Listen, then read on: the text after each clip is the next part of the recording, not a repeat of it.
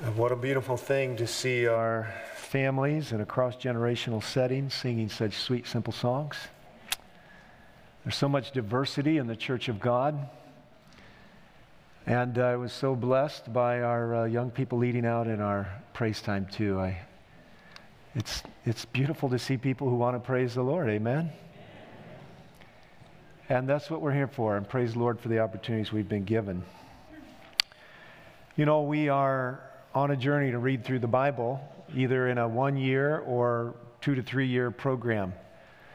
And this morning we're asking you to be thinking every Friday evening, and we're going to come up with an electronic way to do this, but until then, keep track.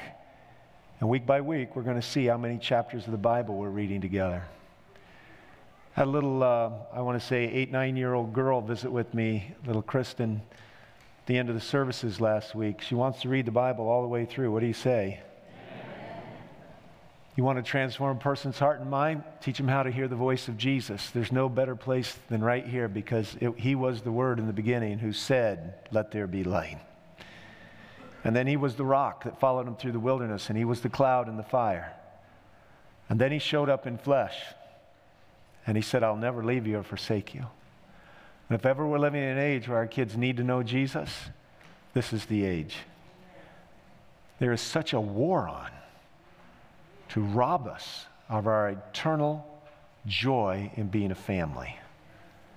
So let's be faithful. And if you haven't started reading your Bible yet, start.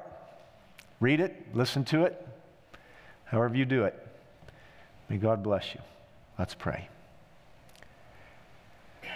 Lord, we're about to do some looking into the Word, and you're going to look into our heart, and you're going to teach us, and you're going to say things to us. So I'm just praying that we would be willing to listen and trust you that you never lead your children in a way that will be bad for them.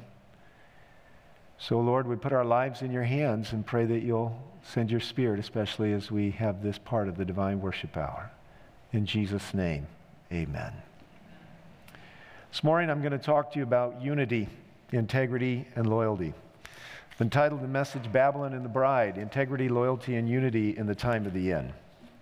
I'm going to show you a video. I don't do this very often, but last night as my wife was finishing up reading the first chapter in Patriarchs and Prophets on creation, she read a phrase that said we should open the book of nature. So I'm going to open the book for you. And this is not produced by Trinity Broadcasting or Nav Press or Baker Books or any other Christian outlet. This is just the 3-minute clip from the BBC. And we're not going to be broadcasting it because it doesn't fit with our terms with YouTube, but the link will be in the chat box. So if you're online watching, you can go watch what we're watching, and you can come back and join us. Watch it all. It doesn't look very good for a while, but I wouldn't bring you a big downer into the church, okay? So let's watch it all.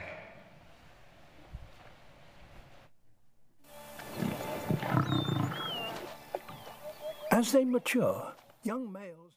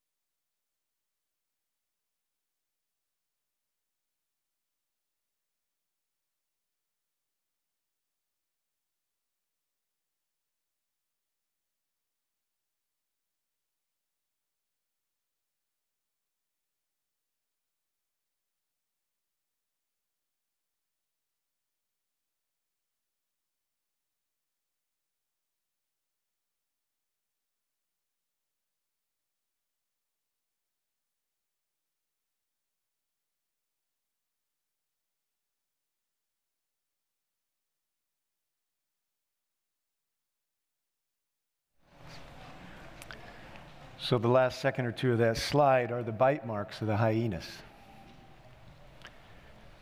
Now I want to say thank you to Phil Mills Jr., the Lansing pastor, who put that little clip out in a district superintendent's group chat. The Bible says two are better than one. And as the world darkens and the forces of evil multiply, it's a bad time to isolate ourselves and not take advantage of the strength of togetherness. I also think it's kind of illustrating to the second lion that shows up, never quits moving, and as he sees the direness of the situation, he picks up his pace, but he doesn't wonder whether or not he should get involved. And of course, I love to see them rubbing up against each other and rejoicing in a little relief. And I hate hyenas, by the way. I just hate hyenas.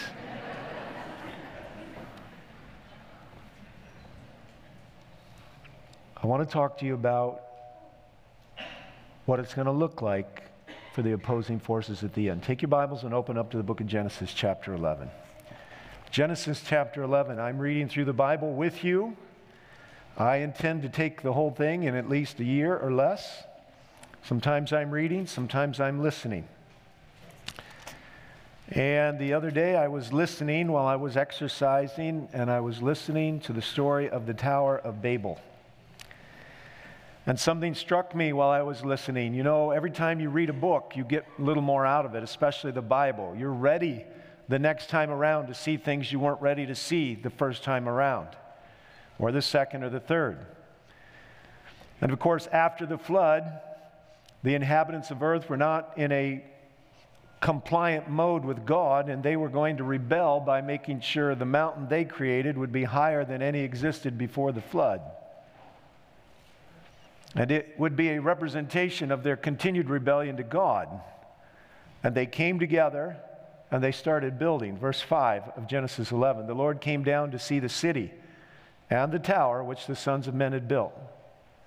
And this is what God said. It's direct divine commentary. Behold, they are one people, and they all have the same language. And this is what they began to do, and now, the next phrase captured my attention, nothing they purpose to do, and you could insert the word together in there, will be impossible for them.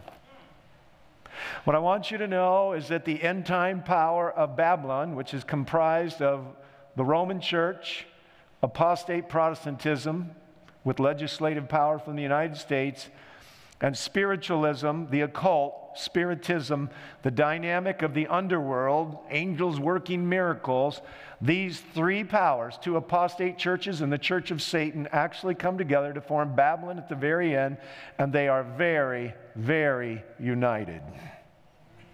The whole world wonders after the beast. The whole world, with the exception of those whose names are written in the Lamb's Book of Life, receive the mark of the beast. And they have one goal. Take your Bibles and turn over to the book of Revelation, last book of the Bible. Revelation chapter 13 we'll begin with.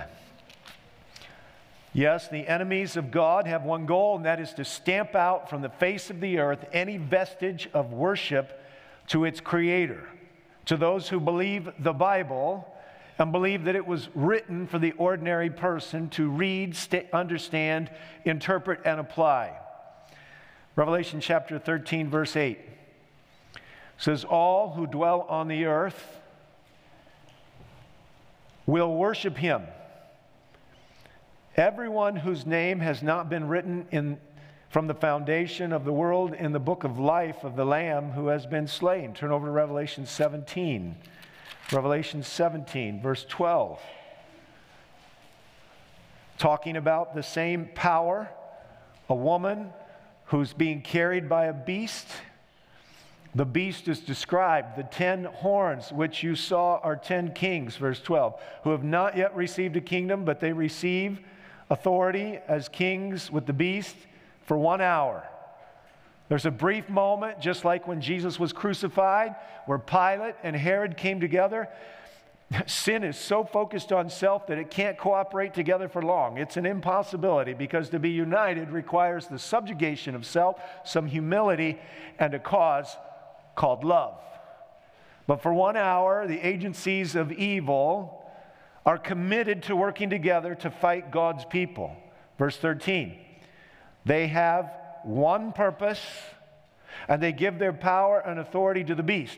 One power. These are 10 kings. They have monarchical power. We've seen a complete abandonment of constitutional republican principles, and the world is so afraid, and the common good is supposedly so paramount and important that for a brief moment, all willingness to represent minorities and those who believe differently is gone. Verse 14, they will wage war against the Lamb,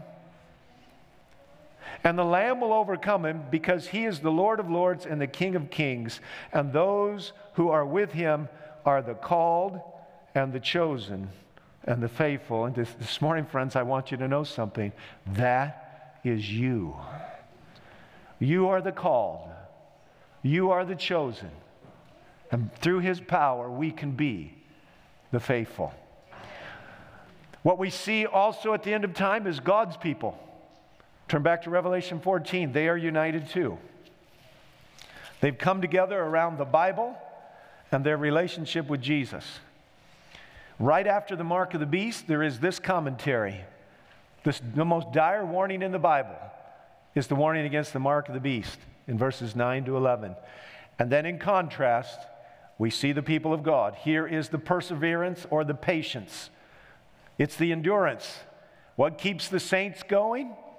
They keep the commandments of God through his power, not for salvation, but because they've received it, and they have the faith of Jesus. It's a gift. Every man and woman receives a measure of faith. If you're here today listening, God has put inside you some measure of affirmation that you were created in his image. You're special, and this word reaches down into the innermost parts of your heart. The bride of Revelation and the Babylonian beast of the end come down to a battle not too different from the BBC clip we just saw. And right at the last moment, Jesus shows up to deliver his people right when the devil thinks he's got us in his jaws. So this morning, it's super important that we make a new commitment, not only to the ideal of unity, but that we make it a goal, we understand it as a process, and we know that it's a product. It's a product of the centrality of Christ, the centrality of his word, the humility of our soul, and the group processing that prays its way into oneness. Now, if you want to get there, you need at least these three ingredients. You need integrity, you need loyalty, you can have unity with just a little more effort. When I was a boy, I used to see pictures of this amazing suspension bridge that was over Royal Gorge. Has anybody been to Royal Gorge? Could I see your hands? All right, Royal Gorge is about a 1,000-foot drop.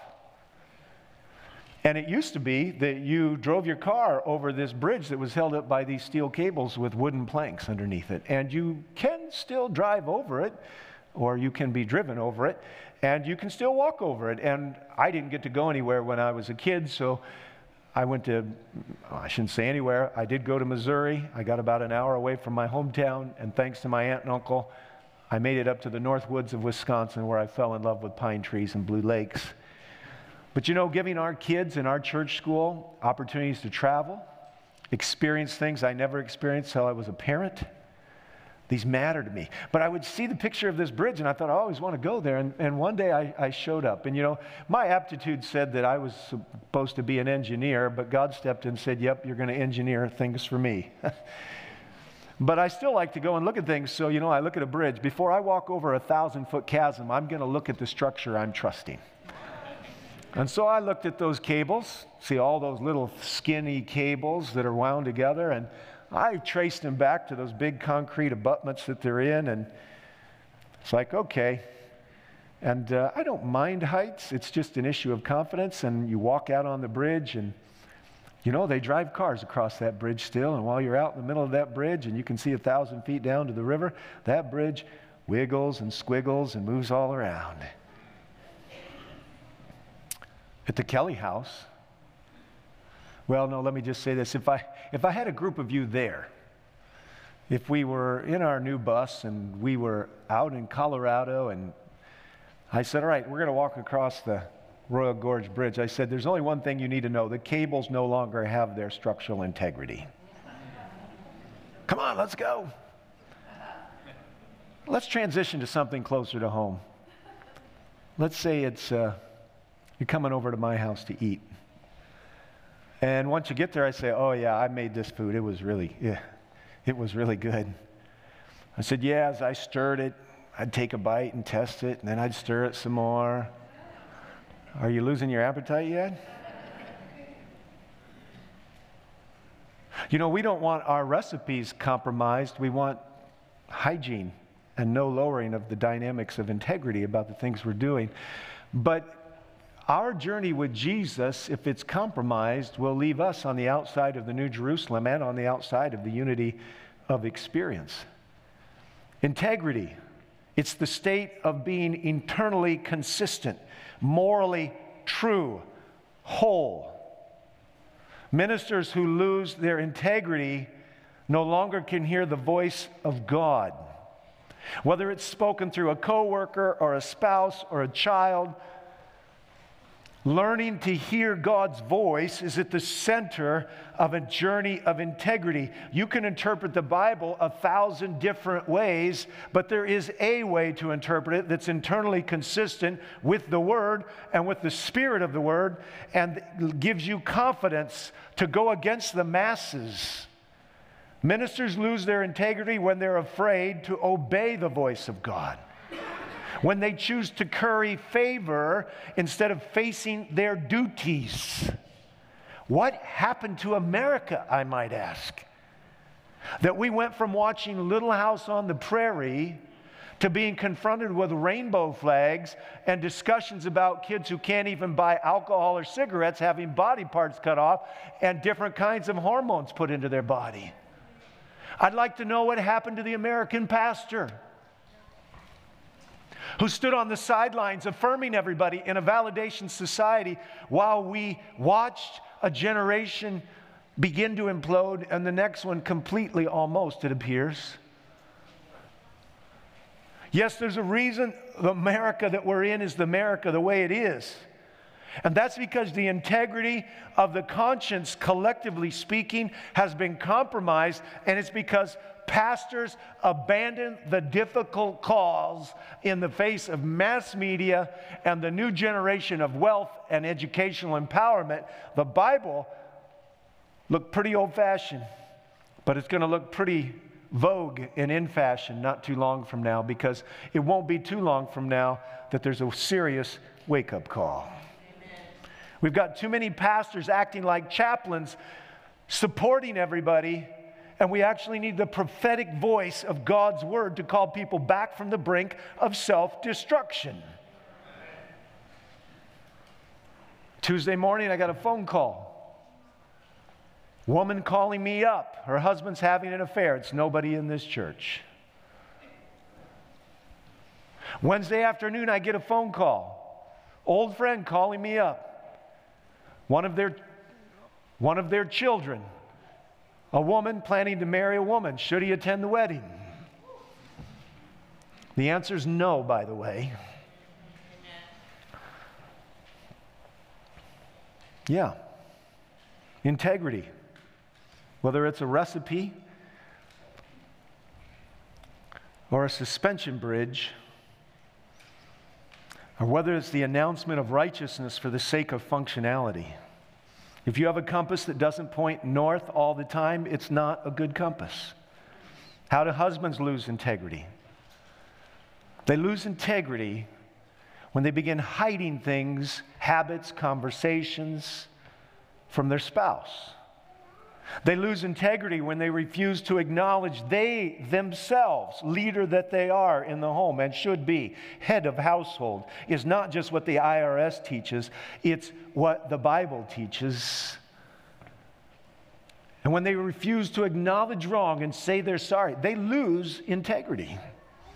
When they act like boys instead of men, when they pursue pleasure instead of responsibility, when they resort to ducking out of those hard conversations with their wife, when they abuse their power, they lose their integrity. Women, how do you lose your integrity? And by the way, integrity is another word for respect. When you give in to fear in the face of someone who's bigger and stronger than you are, but might be off the mark and needing to hear from his other half, you lose integrity. It could be your boss. It could be your husband. It could be a coworker. Women, when you abandon your femininity in attitude or action and take up some other form of living life, you wound not only your credibility and integrity, but your actual functionality. When you sell off your call to fulfillment in the form of architecting and establishing a future generation and choose your self-fulfillment over duty, you wound your integrity. God's church, they lose their integrity when they fail to hold their members to ethical and moral standards. When they refuse to take risk. Isn't this a faith-based organization? Doesn't the Bible say without faith it's impossible to please God? When you abandon your missional responsibilities and when you become like the world, your integrity is gone. No wonder nobody wants to listen to you. You'd be better off making somebody mad because you take a moral stand and keep their respect and hope they wake up someday to the fact there is a God and there is right and wrong, than to make everybody feel good about you but not particularly care to be a part of who you are or what you do. Integrity is calibrated by the Word of God, and it is corrupted by self-interest, dishonesty, cowardice, and neglect of duty. I can assure you that integrity creates problems. You don't want to lie for the boss? You want a promotion, so you give in to your own moral value system? You don't want to be the whistleblower? You don't want to be perceived as the troublemaker? You duck your head, you keep on going, you just compromised your integrity. You're the lion who doesn't show up for the fight. Yes, integrity always creates problems, at least in certain situations, but it always, in the long term, provides solid solutions. Integrity is always refined and it is tested. Do you know how it's tested? In human relationships, integrity is tested by disfavor. You fall out with the masses. If you're Noah and God says, tell them they've got 120 years, and you don't do it, you've lost your integrity. If you're Peter and you say to 3 different people, I don't know him, and you curse to make it a fact, you lose your integrity, aside from losing your own self-respect, which integrity is tied to. And I think it's time that we actually start teaching our children that life is hard, but it's a whole lot less hard when you like and respect yourself than when you doubt yourself and don't respect yourself because you didn't honor your parents and you didn't honor God. Integrity is expensive, but it is also priceless. Let's talk about loyalty for a minute. If we could bring my slides up. Without integrity, you don't know who to be loyal to. This is a pyramid of loyalty for an ordinary family. The Bible says, anybody that loves father and mother me is not worthy of me. Who said it? Who said it? Jesus said it. God comes first. And if God doesn't come first, I guarantee you, you will mess it up. Ask me how I know after about 3.5 decades of doing what I do. Short term, you're going to make it turn out right. But I'm going to tell you something. When you're managing a principle, you manage through integrity, not through your ability to see the future. Issues of principle are managed on the basis of right and wrong, not your managerial adeptness at making it turn out right. It will look like it's turning out wrong when it's an issue of principle for a while, and then in the end, God himself is responsible for making it turn out right, because he said, you reap what you sow. Don't mock God.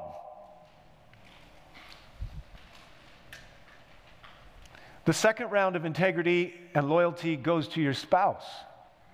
Those children came along after you got married, typically, and if they didn't, your integrity is still, and loyalty still, first to your spouse. You are the tree under which the children grow. And when parents abandon their loyalty and integrity to each other, they tend to bond with one of the children. It's bad for the child and it's bad for the parent. Then we have commitments to our children who came into our lives and will kind of go out of our lives in some measure, hopefully. Right? It's okay. I fell in love with my wonderful wife, and we love all 4 of our children and our adopted child, Zalika. But you know what?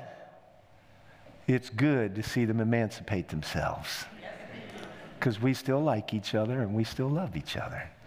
They're always in our lives, and we have some obligations to them. Our parents, extended family, our church members and friends. If you're a child, you've got slightly different potential pyramid of loyalty because the parent is like God for a while. But let's talk about the church. Could we do that? Would we agree that our first loyalty is to God? Yes or no? Would we agree the church exists to glorify God? Yes or no? Okay, so God is still at the top of the pyramid. But when we come down to authority and loyalty, the next group is not a person. We don't have a pope and we don't have a king. We have governing boards. We call them constituencies, church boards, whatever. That's how this church works. Our loyalty is next to a body. And God invested it that way on purpose, because any one person with all that power will be corrupted. Then we go down to a leader. That leader is constituted with certain authority from the governing body, who was put in place hopefully by prayer and deliberation under God's principles and direction. We have co-workers we should be loyal to, and we have constituents that we serve. Now, if somewhere along the line the church goes adrift, are its workers still primarily committed to this or to this? Or do they sometimes have to go around and be committed to this? Listen, I've got 2 articles here that I am holding in my hands. The United Methodist Church split grows more contentious as Georgia Conference blocks conservative churches from exiting. And here's one, the Divided Methodist Church. This one's from May, this one's from September, I think. The United Methodist Church is about to become the Divided Methodist Church. Oh boy, that's sad. The Council of Bishops finally conceded that a split is imminent. The liberal wing will remain in a predominantly U.S.-based successor denomination, while the conservatives remain in a connection with the growing, mostly Orthodox African churches. Praise the Lord for those faithful African brothers and sisters. Can you say amen? Despite efforts to delay the inevitable, the latter body, which is the Southern whites with the African blacks, will become the Global Methodist Church, officially coming into existence over the weekend. What is happening to what heretofore have been the 3rd largest denomination in the United States after the Catholic Church and the Southern Baptist Convention is emblematic, or it's typical of mainline Protestants in general. Once culturally dominant, listen to what I'm saying. Protestant churches in America grew all the way up to 1963, and then they went backwards. Once culturally dominant, its social, political, and theological witness was compromised. I'm not sure I like this line in the article, but I'll read it. By constant squabbling. Despite a slogan of open hearts, open minds, and open doors, well, I'm afraid their minds were a little too open to the spirit of the world. One side wanted to remain rooted in historic Christian teachings on issues of faith and morals, including sexuality, to which the world's largest churches mostly remain committed. The other wanted to move to the secular world's direction on these issues, first as a matter of attracting new members, but eventually and increasingly out of strong moral conviction that these teachings were exclusionary. Do you get what I just read? One church said, what God says in the Bible is still good in a postmodern situation. And the other one said, well, we want to grow. And then eventually they said, isn't it exclusionary to tell people that that's wrong? For a time, it seemed possible that a coalition of white Southerns and black Africans would transform the United Methodist Church from a center-left denomination with a strong evangelical subculture into a mildly center-right one with a robust liberal subculture, making it, this did not happen, making it the first mainline Protestant church reclaimed by its more conservative members. But there was no legislative and judicial process for doing it. So this brings me to this article where the Georgia Conference has 700 Baptist churches and 10%, 70 of them want to pull out. And that's this year. And you know what? There'll probably be another 70 of them that want to pull out the next year. But they've blocked it. By the way, just so you know, our roots are kind of in Methodism and they have a general conference too. In this case, they've put an administrative hold on it because the only time you can get them out of the sisterhood of churches is at their general conference meeting, and they want to stem the hemorrhaging.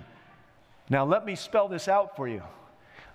A lot of these conservative churches have people that are highly committed to what the Bible says, and that includes being generous with your time and your talent and your treasure. And to watch 10% of your revenue base, maybe a lot more, find its way into another denomination is very troubling. But I'm here to tell you folks that I'm not so certain that Seventh-day Adventism is that far behind in this discussion. And when we come to a place, you mind bringing that back up? When we come to a place where we have a moral issue and we say that we're going to be loyal to leadership, we are speaking out of a side of our mouth that cannot be confirmed by the heart of God. There is a loyalty that I have to God that supersedes the loyalty that I have to my wife. There is a loyalty to God that I have that supersedes my loyalty to the institution that writes me my paycheck. While I love this church, when it comes to moral issues, I have a moral obligation to speak up. And so do you.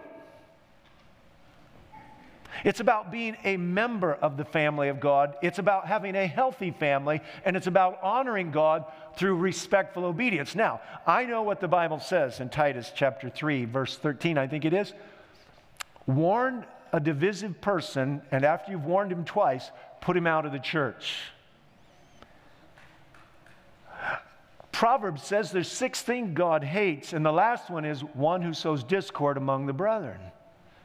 I've preached lots of times on these different texts, and I'm standing here before you this morning reminding you that a divisive attitude and a contrarian in person has no place in any functioning family, and the Bible says you don't linger 470 times with that kind of attitude. Eventually you say, this is not a place for you.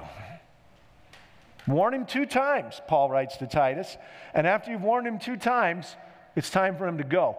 But there must be some way for the church to distinguish between a contrarian person and a dialogue of principle that could create some potential disagreement. And only mature people can tell the difference, but I believe that most Seventh-day Adventists can tell the difference between someone whose pride and insecurity unite to make him the expert on everything, and he has more to say than he should. My wife's grandfather had a statement that went like this: an empty wagon rattles the loudest. Our problem is not so much that we have a bunch of contrarians running around. Our problem is that cowardice has taken the ascendancy, and love for the institution relative to its undergirding principles up here, which are built on the Word of God, we found an erosion, and pretty soon we're going to see the cesspools, the tides of evil wash over the dikes, and the dams that are meant to hold it back and protect a little space for community and communion for the people of God.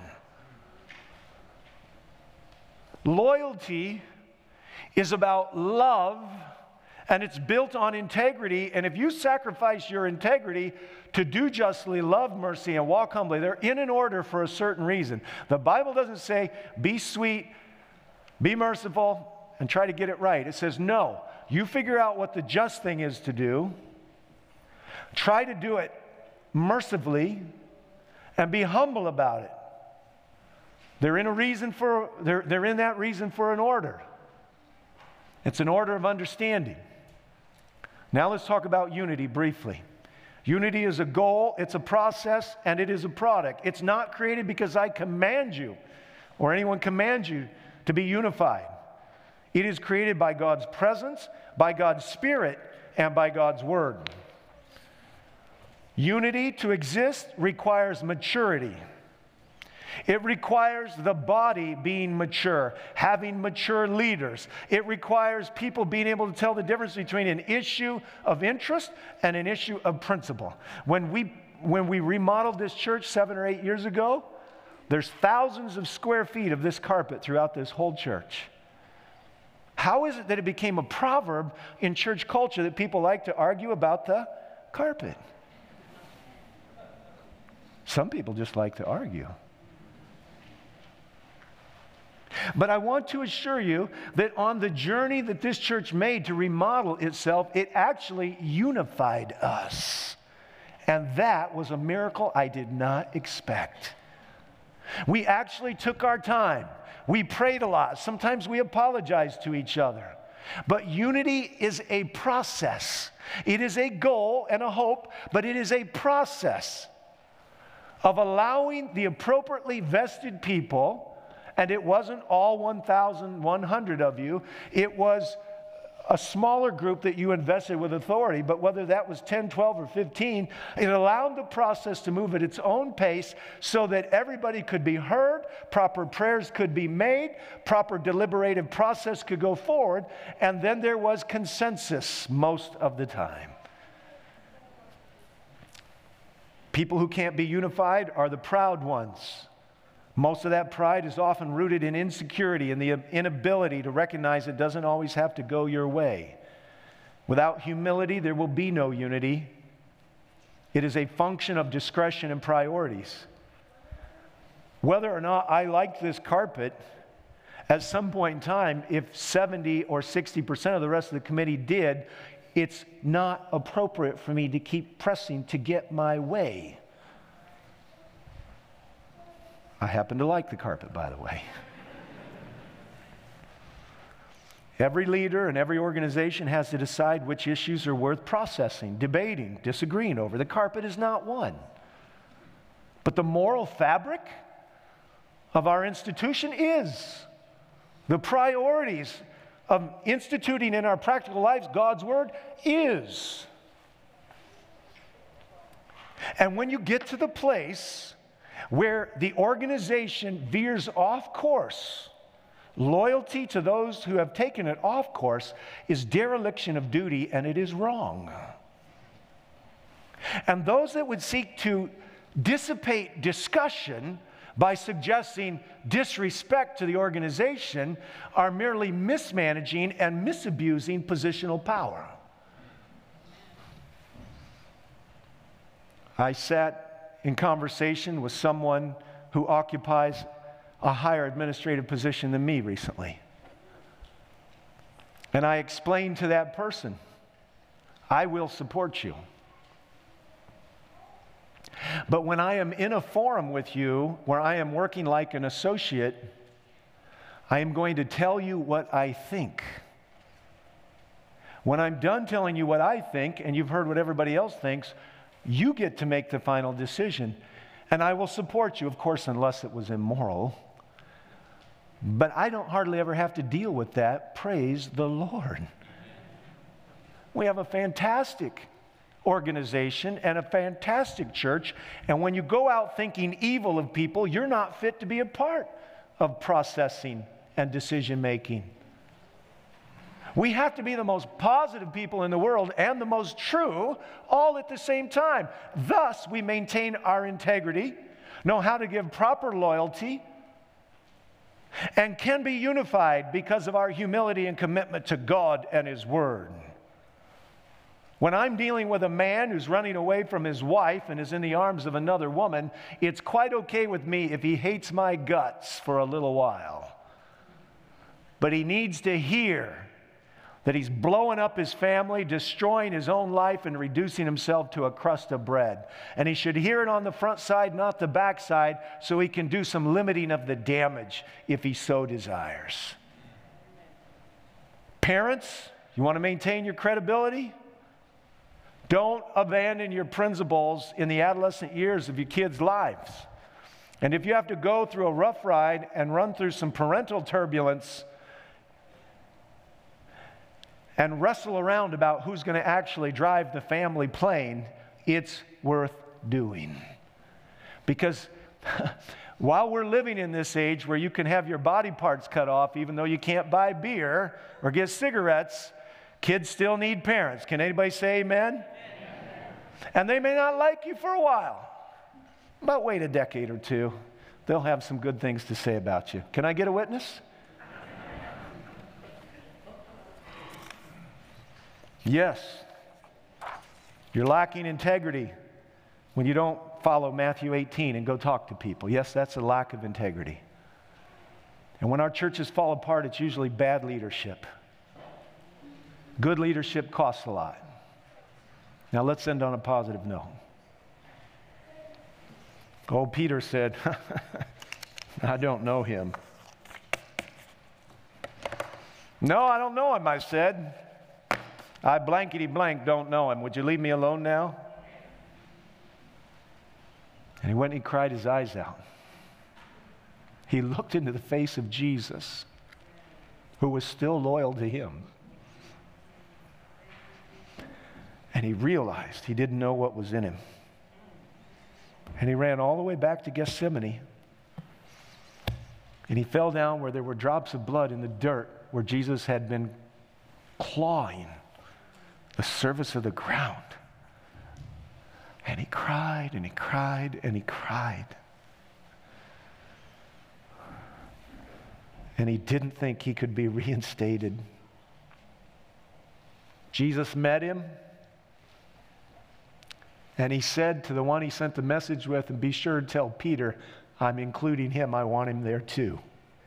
No sweeter words ever fell on Peter's ears than tell my disciples and Peter to meet me in Galilee. Those men who bickered about who was going to be the left and the right-hand guy just a few days before found themselves in that upper room saying, I'm sorry. The love of Christ was showing them that they had great value, but they had made big mistakes, and they had prized their own opinion of themselves way too much, and their real value was in the cross and the price that was paid by the Son of God. And in that 40 days, and then those last 10 days in the upper room, those people bonded to where they'd sell their stuff. They'd go from being rich to poor to keep the church alive, and they'd finally die for Jesus. You talk about loyal. You Caiaphas and Annas, you can tell us to quit preaching, but you tell us this question: should we listen to you or should we listen to God? We're here today because they knew how the pyramid of loyalty worked. They understood what integrity was. And their unity with Christ compelled them. And out of that experience came 200 years of persecution to the Christian church. But it grew anyway. And it became the most powerful societal institution. And we're here today because they had spiritual integrity and relational integrity. And they had true loyalty, which put God first, and then knew how loyalty looked in all their other relationships. And the unity that came out of that broke the back of the Roman Empire. Friends, it's going to be a knockdown, drag out. And we're going to be the ones knocked down, and it's going to look like we're going to get drug out. And the hyenas are going to come on in. They're going to inflict a few wounds on us before the Lion of the tribe of Judah shows up. And I just want you to know something. It's going to be an absolute dynamic of togetherness. The world is together and they hate us because our deeds and our words and our actions show that their lives are dark. We're not going to hate them. We're going to love each other. And before the final close of probation, some of them are going to say it's their love for each other that's so unique in this polarizing, coming apart world. And they're going to come on over to our side, some. When the door is closed and there is no more getting on the ark, there's going to be some anguish and some trusting and some calling out to God. But the one who said, I will never leave you or forsake you, He's going to speak peace to our hearts. He's going to send angels to sustain us. If He could put bread on the desert floor for 40 years, He can take care of us for the few years that persecution might be underway. I'm here to tell you the church is going to look like it's going to fall. Second selected messages. We won't have any institutions. We won't have any conferences. We won't have any churches. Does that mean the church fell? No. Because the church is the bond of Christ and the believers. And whether you're in a hovel or a cave or a barn or an orchard or wherever you're going to be, there's still going to be a witness, and it's going to be God's church. Until then, we need to recommit to knowing what true integrity is, following the principles of loyalty with God at the top of the pyramid, and working for unity as a goal, knowing it's a process and also a product that comes, because two can't walk together unless they be agreed. So let's subjugate our pride in humility to the truth of the Word of God and the Spirit of God. Let's have the courage to do what we should do, the kindness and the deference and a knowledge of what's a principle and what's a preference. And let's come together and give this world one final witness. As I got an email from Dan Bakioki the other day, wishing me a happy new year. He said, time is short and we got a lot to do. He's right. So let's press together. You can't press together unless you come together. Come on, friends. This is 2023. It's the year of unity. It's the year of coming together. We don't need to end up like the Methodists. We need to come together in the name of Jesus on the Word of God, with God in the front, God at the top. And let's have integrity in what we do. Let's have loyalty for each other. And let's enjoy the blessed sweetness of being one in Christ. Amen. Let's stand for our closing hymn.